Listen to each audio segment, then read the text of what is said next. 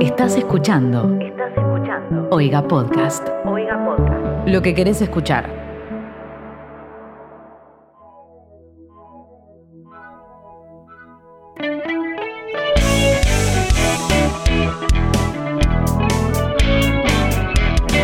Bienvenidos, bienvenidas, bienvenides a quienes están del otro lado al capítulo número 2 de Ni aquí ni ahora, esto que es teatro donde quieras y cuando quieras. Estamos junto a Pato Maggioni y a Romina Mazadiarro, que nos viene a charlar un poco con nosotros de esta Máquina no era Dios, última obra estrenada en Espacio Bravo este año. Pato, ¿cómo andás?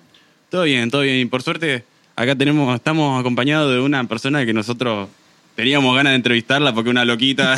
Y dale. Sí. Estábamos hablando fuera de micrófonos y nos acordábamos con Fran de que la tuvimos de profesora reemplazante. Muy bueno lo que hace, los ejemplos que da, le gustan las novelas, le gustan las historias. Es dramaturga rosarina.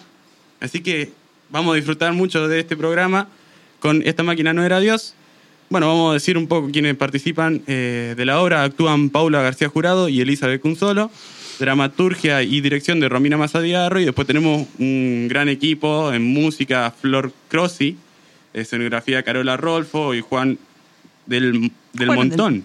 Juana del Montón. Juana del Montón.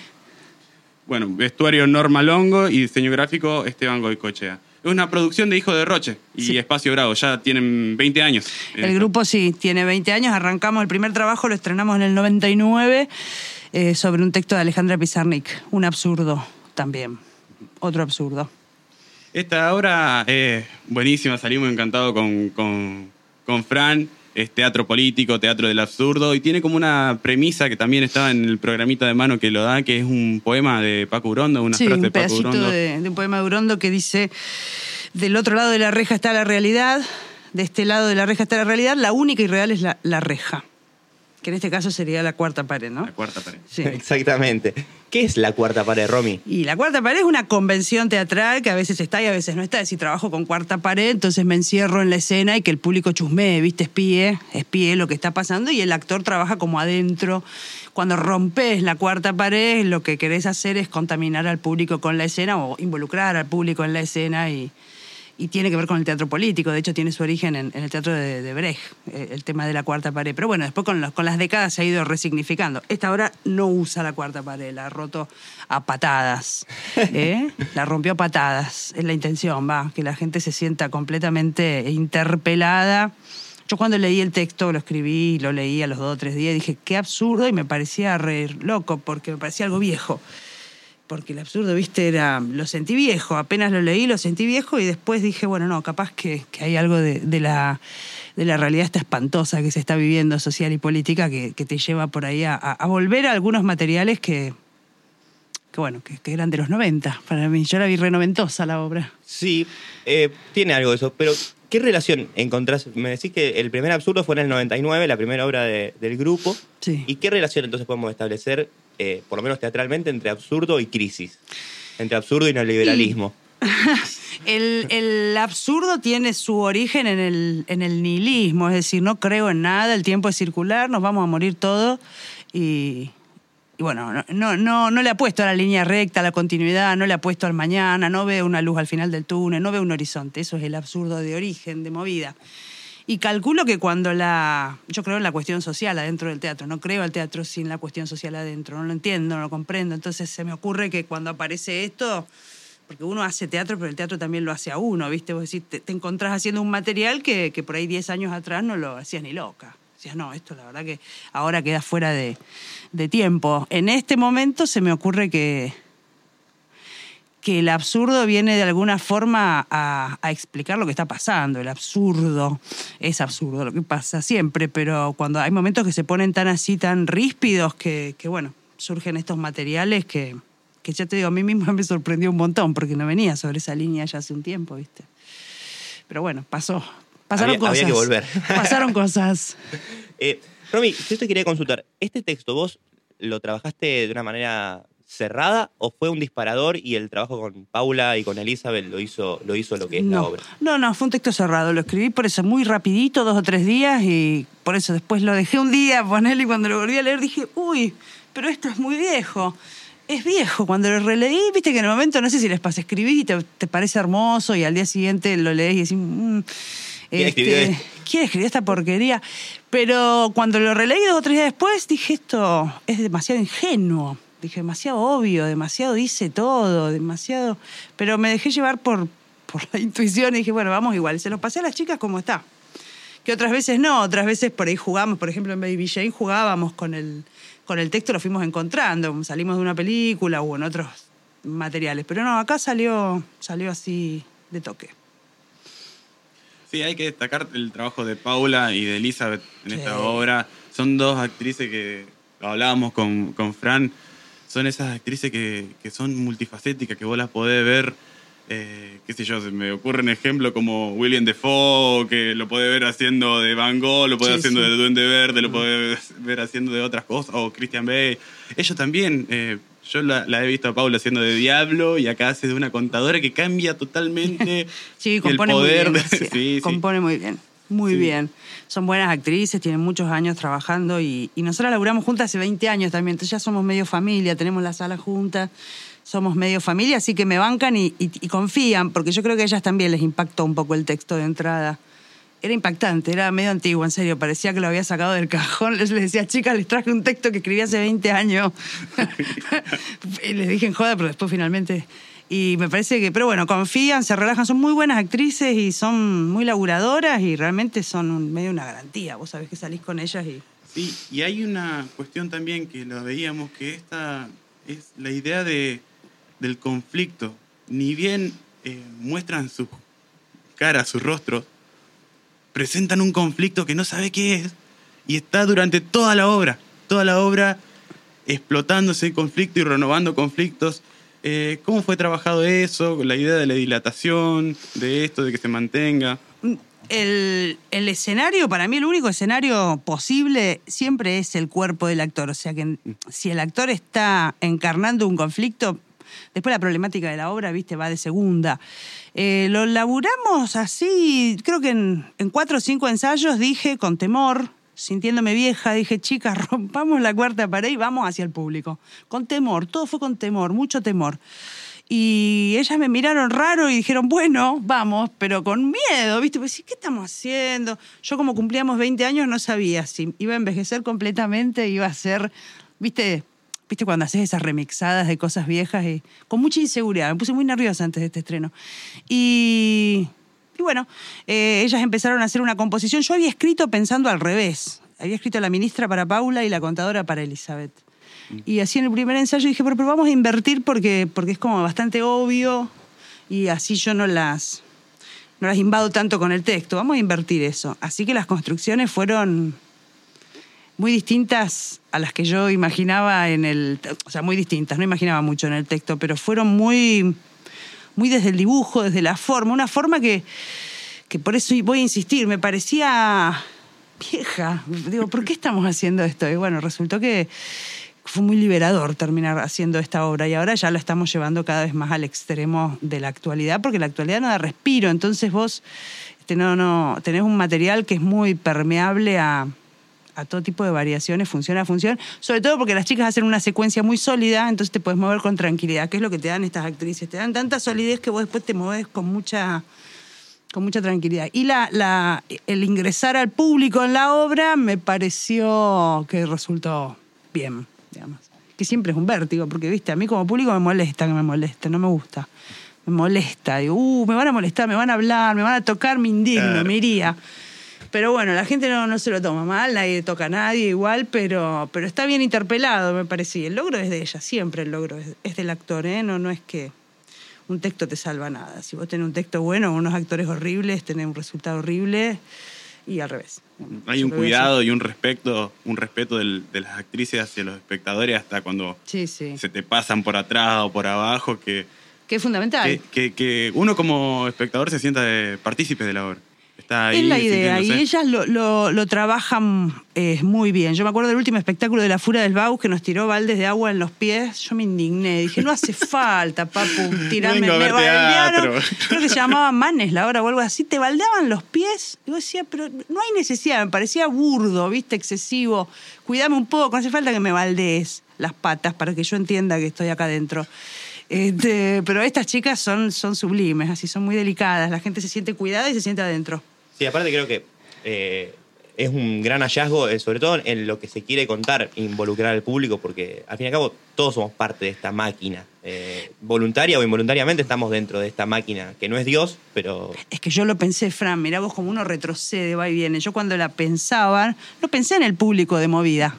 Pero después al tercer ensayo dije, no, pero esto con Cuarta Pared es una ruina, esto es el fracaso, esto es Vittori a Cuarta Pared. Era espantoso, realmente era espantoso. Cuando salís al público decís, bueno, acá está realmente el interlocutor real. Siempre el público es el interlocutor, pero acá está planteado. Pero fue eso, yo no soy escribo, pero no tengo disciplina, no vuelvo al texto a corregirlo, nunca. Vuelvo al ensayo, ¿viste? Ahí es donde me siento más disciplinada y fue fundamental que entre el público. Y llevarlo al final a querer que reaccione, que por eso, no la voy a spoilear, pero la idea del final es que la gente se pronuncie y esperemos que se pronuncie de la forma en que termina, digamos. Ahí sí, ¿ves? Hay un poquito de esperanza, hay una luz real al final de ese tour, hay un poco de esperanza, al final sí. ¿Cómo se juega o cómo pensaron durante los ensayos ese tema entre... O sea, se ve que hay una cosa como infantil en estos cuerpos de supuestamente las personas que nos tienen que ordenar la vida, podemos decir, entre comillas, digamos. Hay una cosa infantil que es muy clara. Eso, ¿cómo fue jugándose, digamos? Porque no es fácil actuar de niño. No, pero era tan ingenuo el material que en un momento yo le dije, chicas, basta, porque parecen Tito y Pelusa. Porque le digo, pónganse un poco orgánica. Entonces se pusieron demasiado orgánica y le digo, no, porque parece en serio y en serio esto es una ruina también. Pero digamos, arrancaron desde un lugar ingenuo porque el texto, el absurdo, es ingenuo. Es ingenuo de movida. Está a 1 centímetro de, por ejemplo, lo que es el teatro para niños, que tiene algo de ingenuo. Es ingenuo, digamos, es un material que cualquier absurdo, digamos, vos arrancás y como te das cuenta de que lo que vos vas haciendo no tiene sentido, salvo en la acumulación de eso que no va pasando, entonces realmente la construcción salió ingenua y a nuestro pesar, por momentos sufrimos con eso, porque era demasiado. Y bueno, después fue creciendo en Honduras, pero son construcciones fuertes, digamos, de un rasgo único. Si vos las ves y rápidamente las catalogás, no es una construcción realista donde hay 25 caras. Viste que el realismo tiene esa cuarta pared, esta cosa hacia adentro, y vos ves que el personaje es esto y esto y esto y esto. No, acá es un poco también lo que uno ve. Esta cara única que decís, no puedo creer este gesto continuo y sin nada que lo frene. Que es lo que me pasa a mí cuando miro muchas cosas de la realidad. Digo, yo no puedo creer esto que estoy viendo, esta única cara. Pareciera que el humanismo no existe, que retrocedimos 600 años, ¿no? Me parece que tiene que ver con eso. Pero voy a insistir en la sorpresa que me generó a mí construir una obra absurda en el 2019. Primero me generó sorpresa y después dije, no podía ser de otra manera. Sí, porque si es de otra manera, tiene que ser de una manera, digamos, y aprender fuego o algo, digamos. Porque, claro. No. Acciones callejeras. Mirá, a finales de los 90 hubo unas acciones callejeras fabulosas. Una llamaba La Muerte de la Nación. La coordinaba Claudia Cantero y yo le colaboraba, estaba Elizabeth. Empezaron a producirse muchas movidas en la calle. Cuando la crisis del menemismo apretaba tan duro, empezó a producirse muchísimo teatro callejero, que bueno, ahí directamente no hay cuarta pared, ha sido rota a patadas, salís directamente a la calle, ¿no? Porque el teatro ha sido desalojado, porque ya no se pudo pagar el alquiler. Exactamente, porque el teatro ha sido desalojado simbólicamente también, entonces, bueno, hay que ir ahí. Era impresionante lo que pasaba con esa acción, impresionante, era por toda la peatonal, era muy impresionante. Y era algo medio absurdo también en las construcciones. Me acuerdo que estaba el equipo de políticos, el equipo de militares, el equipo de obreros, la patria toda andrajosa que terminaba aniquilada. También construcciones de rasgo único, fuerte. Me parece que tiene que ver con la cuestión social, puramente. Retomando un poco lo que sucede en la obra, tenemos a esta ministra y a esta contadora atrincheradas hasta el final de una oficina con una afuera imponente, salvaje. Que de momento las actrices te muestran que no le tienen miedo, o hay momentos que te muestran que sí, le tenemos un poco de miedo en el fondo. ¿Cómo fue trabajar con esto?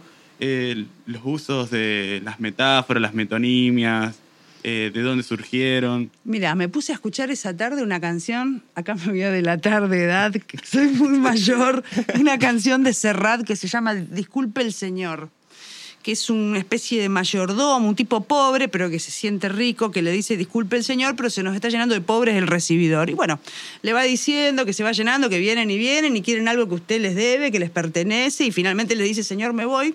De hecho, la última frase de la obra es los dejo con ellos, ya están acá, es una frase de esa canción, o más o menos parecida, que es, bueno, llegaron hasta acá, yo no los puedo contener, yo que soy parte, porque para mí la contadora es parte de nosotros, es como una persona hambreada, digamos, que sin embargo siente que tiene más poder porque labura ahí, está esclavizada ahí adentro, no tiene voz ni voto, es totalmente sojuzgada.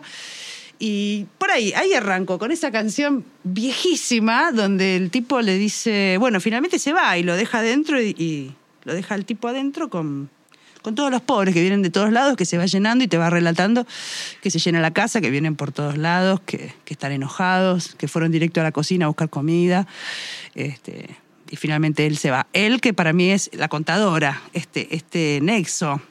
Y la ministra es la figura de eso que no escucha, de eso que no entiende, eso que vos decís, pero no estás entendiendo lo que te estoy diciendo, que para mí es la clase política en su mayoría. Es decir, pero no estás entendiendo nada de lo que está pasando. Que en un momento se saca la careta y se pone violento y te hostiga, como ella sobre el final, que digamos hasta pierde el respeto, hasta incluso la empieza a tutear. O sea, que como decir, bueno, mira, salí vos, da la cara, porque yo no voy a salir y hace tu trabajo. Y si te matan, veo qué hago, pero hay algo acá que no está funcionando, hay algo acá que se nos fue de las manos. Sí. Y está ministra, como ya te digo, como una figura de la clase política que no entiende absolutamente nada de lo que pasa. Sí, te digo que el discurso que da la ministra Elizabeth sí. es superior a muchos discursos que hemos escuchado. Es superior. Sí. No dice nada. En realidad es un poema mío que saqué de otra escritura. O sea, yo escribo poemas muy malos, soy mala escribiendo poemas, entonces los encanuto. Escribo por una cuestión de placer, ¿viste? Pero soy mala. Pero ese lo agarré y dije, bueno, acaba un discurso, entonces me puse a buscar y digo, a ver, cualquier cosa, va. Yo ponía eso, ponía la receta de un lemon pie, lo que yo pusiera, ahí va perfecto. Porque la mina no dice nada, no dice absolutamente nada. Eso es, ese texto viene de otro material, o sea, lo agarré así como estaba y lo pegué. Lisa, cuando lo leyó me dijo, vos estás tarada, ¿qué me das para...? Claro, así le digo, pero es lo mismo, ¿no? No tiene que tener sentido. Una capacidad de poder decir nada, de poder... Hay que estar hablando sin decir nada un rato largo, ojo, sí, no es para cualquiera eso. Meterse en un berenjenales ahí, ¿viste? Pero increíble. Creo que eso no busca excusa, no echa culpa a otro lado. No. Está diciendo nada. Es tirar algunas diciendo... palabras, ¿viste? Es como agarrar algunas sí. cosas y las tiro, el que agarra, el que entiende y dale que va. Y yo creo que en estos últimos años lo hemos visto fuertemente a eso, con tanta tecnología y tanto, que vos escuchás el valor de la palabra, ¿viste? Que está tan ahí, ¿no? El tema de la palabra en relación de la imagen, los coacheos. Vos escuchás algunas cosas que no podés creer que las estés escuchando. Se utiliza como verdad la mentira. Totalmente. No, y aparte, vos decís, estás redactando mal, estás diciendo algo que no tiene el menor sentido. Pero bueno, está en la intencionalidad de discurso político y dale que va, pero no... Así que lo del discurso fue genial porque era muy extraterrestre a la obra y Elizabeth no le gustó, de movida. No es que no le gustó, me dijo, no entiendo. Y no, le digo, no, si no se entiende. Vos hablalo como que tiene lógica, no la tiene, pero tiralo como que la tiene. Y cuando lo enganchó, está genial, me gusta mucho la parte del discurso, porque es... Hay un momentito también que nos fascinó, que es cuando se corta la luz. Se cae el sistema. Se cae el sistema, se pone la obra, esto es lo que veníamos hablando, eran personajes infantiles que nos divertían, se corta la luz, la oscuridad que hay ahí. Claro, porque todo, viste, vos vas a un lugar y todo parece bien hasta que te encontrás con la realidad y te dicen... Yo me he encontrado en situaciones burocráticas donde pierdo el numerito o lo tengo en la mano, pero me dicen, no, pero no figura en el relojito, pero lo tengo en la mano. No, salí y volví a entrar. Ese es el absurdo. La burocracia es totalmente absurda. Ese es un momento... Nosotros compramos la sala en estos últimos años con Paula y con Elizabeth. Y realmente fue una pesadilla comprar esa sala. O sea, firmar las escrituras, firmar los boletos, pagar, sellar, todo tenía un nivel de estupidez tan profunda. O sea, cuando terminabas de gestionar un papelito, se te vencía el otro, entonces volvías a tramitarlo y se te vencía. Y estuvimos con en eso casi 2 años fueron un delirio realmente. Así que eso tiene mucho que ver con eso. Y nos encontrábamos con respuestas como se cayó el sistema montones de veces. Montones de veces. Vos pensás, bueno, vamos a comprar una sala. No puede ser tan complicado firmar una escritura. No sabés lo complicado que es firmar una escritura. Podés perder... Hay una cuestión entonces medio, no te digo de biográfica, pero como que hay una catarsis del grupo también en lo que ha pasado. Siempre, eso siempre. Claro. Eso siempre. Pero en este caso fue tan brutal lo que vivimos. Ahora nos reímos, pero en un momento nos envejecimos mucho las tres, nos hicimos canosas. Fueron 2 años para comprar un teatro y para montarlo y vivir el absurdo y la estupidez en el grado más alto que vos te puedas entender, no lo puedes entender. Claro, situaciones de no saber dónde está parado, que son estos. Son los conflictos que van nutriendo la obra, pero que van aparte es como que yo te diga, mira, te diga una estupidez en la cara y te mire fijo. Y vos decís, pero me estás diciendo imbecilidad, pero yo te miro fijo, te sostengo la mirada, que es lo que hacen en los lugares, y vos decís, me mira fijo. Me lo está diciendo posta. Me lo está diciendo posta, ¿me entendés? Entonces, cuando vos ves que todo eso es posta, decís, bueno, ahí es... También una película que me inspiró mucho, que la vi de muy chica, es Brasil, no sé si la vieron. Brasil con Z. Sí. De Gilligan. De hecho, la escenografía está... ¿Ya está en Netflix? Está en Netflix. La escenografía está bastante inspirada en Brasil, que era re futurista en aquel momento y hoy sigue siendo, porque es tan atemporal. Y era un flash, realmente, porque es un sinfín de cosas que hacen que, bueno, al protagonista lo matan por una mosca que cae en la máquina de escribir y escribe mal el apellido. Y así hasta el límite total de la burocracia y la devastación moral, producto de la burocracia. La burocracia es algo... Esa es la máquina que lejos de ser Dios, es un demonio que nos está morfando. Esa es la máquina que no funciona. El sistema que es muy ridículo porque te lo dicen mirándote fijo. Para mí esa es una metáfora muy piola. Así. Romy, el tema de la canción, la letra, ¿es de Flor Crossi? Flor, no. ¿o es tuya también? No. El No nos moverán es como si te digo una canción de cancha. Una canción que se canta en todos los países del mundo y le van cambiando las... Joan Baez la ha cantado muchísimo en todos los países. Es como una canción de protesta, pero que no sé si tiene un autor. Debe haber, no sé, pero es tipo las canciones de cancha, ¿viste? Esas cosas que se van replicando la escuchas en Chile con una letra, la escuchas en Dinamarca con otra letra, la escuchas en... Siempre es el No nos moverán y le van como cambiando. Yo tomé la de Joan Baez.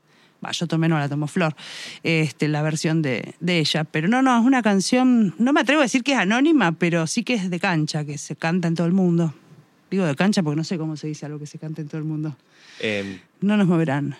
Es una frase que... Sí, un canto de protesta, de protesta, remarcha. Pero en marchas de todo tipo, hace millones de años, en todos los pueblo lugares. unido... El pueblo unido jamás será vencido. Bueno, claro, también, claro. Algo así que no sé de dónde viene, pero que es muy... La escuchabas en Stonewall y la escuchás en Los Mineros Chilenos y la escuchás en todos lados. Así. Como un grito de... A mí me parece hermosa, digamos, la propuesta de decir que no nos muevan, aunque te irías corriendo, pero decir que no nos muevan, que acá seguimos y si la pueden escuchar por Joan Baez. No hay que aguantar tanto. Me parece que aguantando tanto nos vamos a volver locos. Pero la reacción que por ahí sobre el final nos pusimos a charlar con las chicas, Paula decía, yo no quiero un final antidemocrático, yo quería romper todo. Ella decía, yo no quiero un final antidemocrático, Elizabeth decía, bueno. Y tratamos de darle un final que fuera como propuesta, bueno, no rompamos todos, mantengámonos activos y lúcidos y enfrentémonos a esto, a ver si podemos hacer algo, o por lo menos estar atentos. No comernos la de que me están diciendo algo coherente cuando me están diciendo una estupidez continua, ¿no?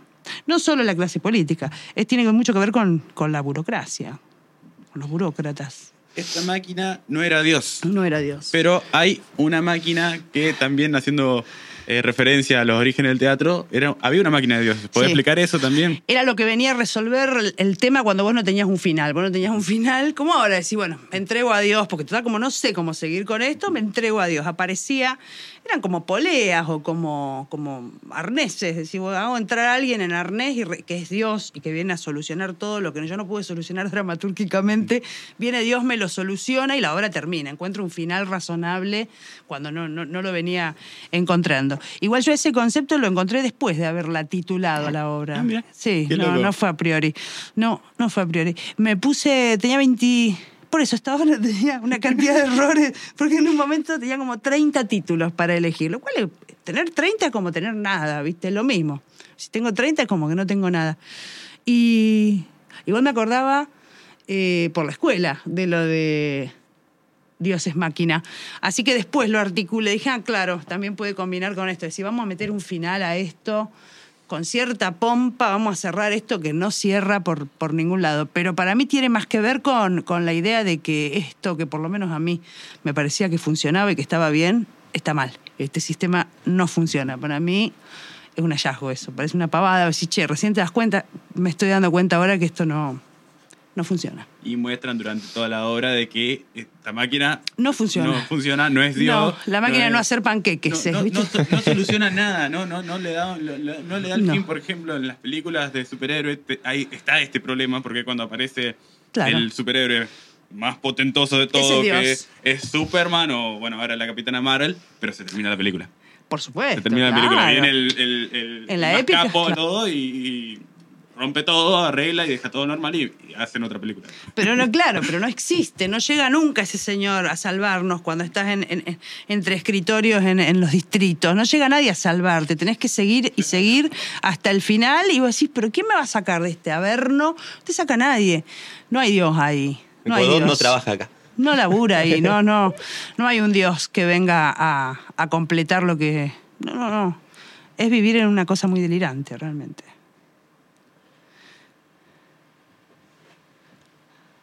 Qué lindos que son cuando gesticulan así. Es lindo lo que se ve. Bueno, yo ya estoy totalmente completo, Pato. ¿Vos te quedó alguna pregunta dando vueltas? No, estamos una obra que está buena. En esta época está buenísima ir a verla. La gente sale con una sensación de, sí, tengo que hacer algo. Esto me pasa a mí también. Esto me está pasando. Esto preguntarte, ¿no les dieron ganas de esto que contabas del teatro callejero, de sacar esta obra a la calle o apostar al teatro como lugar de trinchera y de simbólica, aunque sea?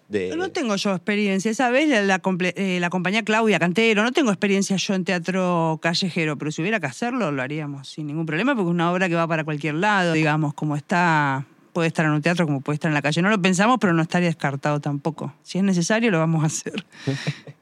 Bueno, Romy, chicos, muchas gracias por sumarte a este capítulo número 2, que va a estar prontamente circulando. Buenísimo. Nosotros nos despedimos, Pato, hasta dentro de 15 días, que volvamos a hacer Ni aquí ni ahora, esto que es el teatro donde quieras. Cuando quieras. Bueno, muchas gracias. Nos vemos.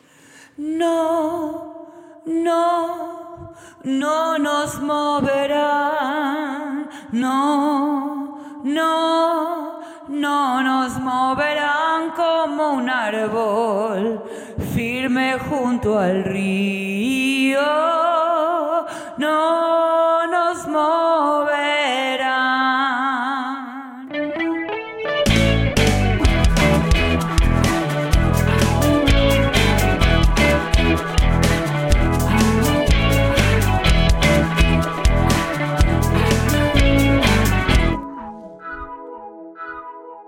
Esto fue un podcast de Oiga. ¿Querés escuchar más? Seguinos.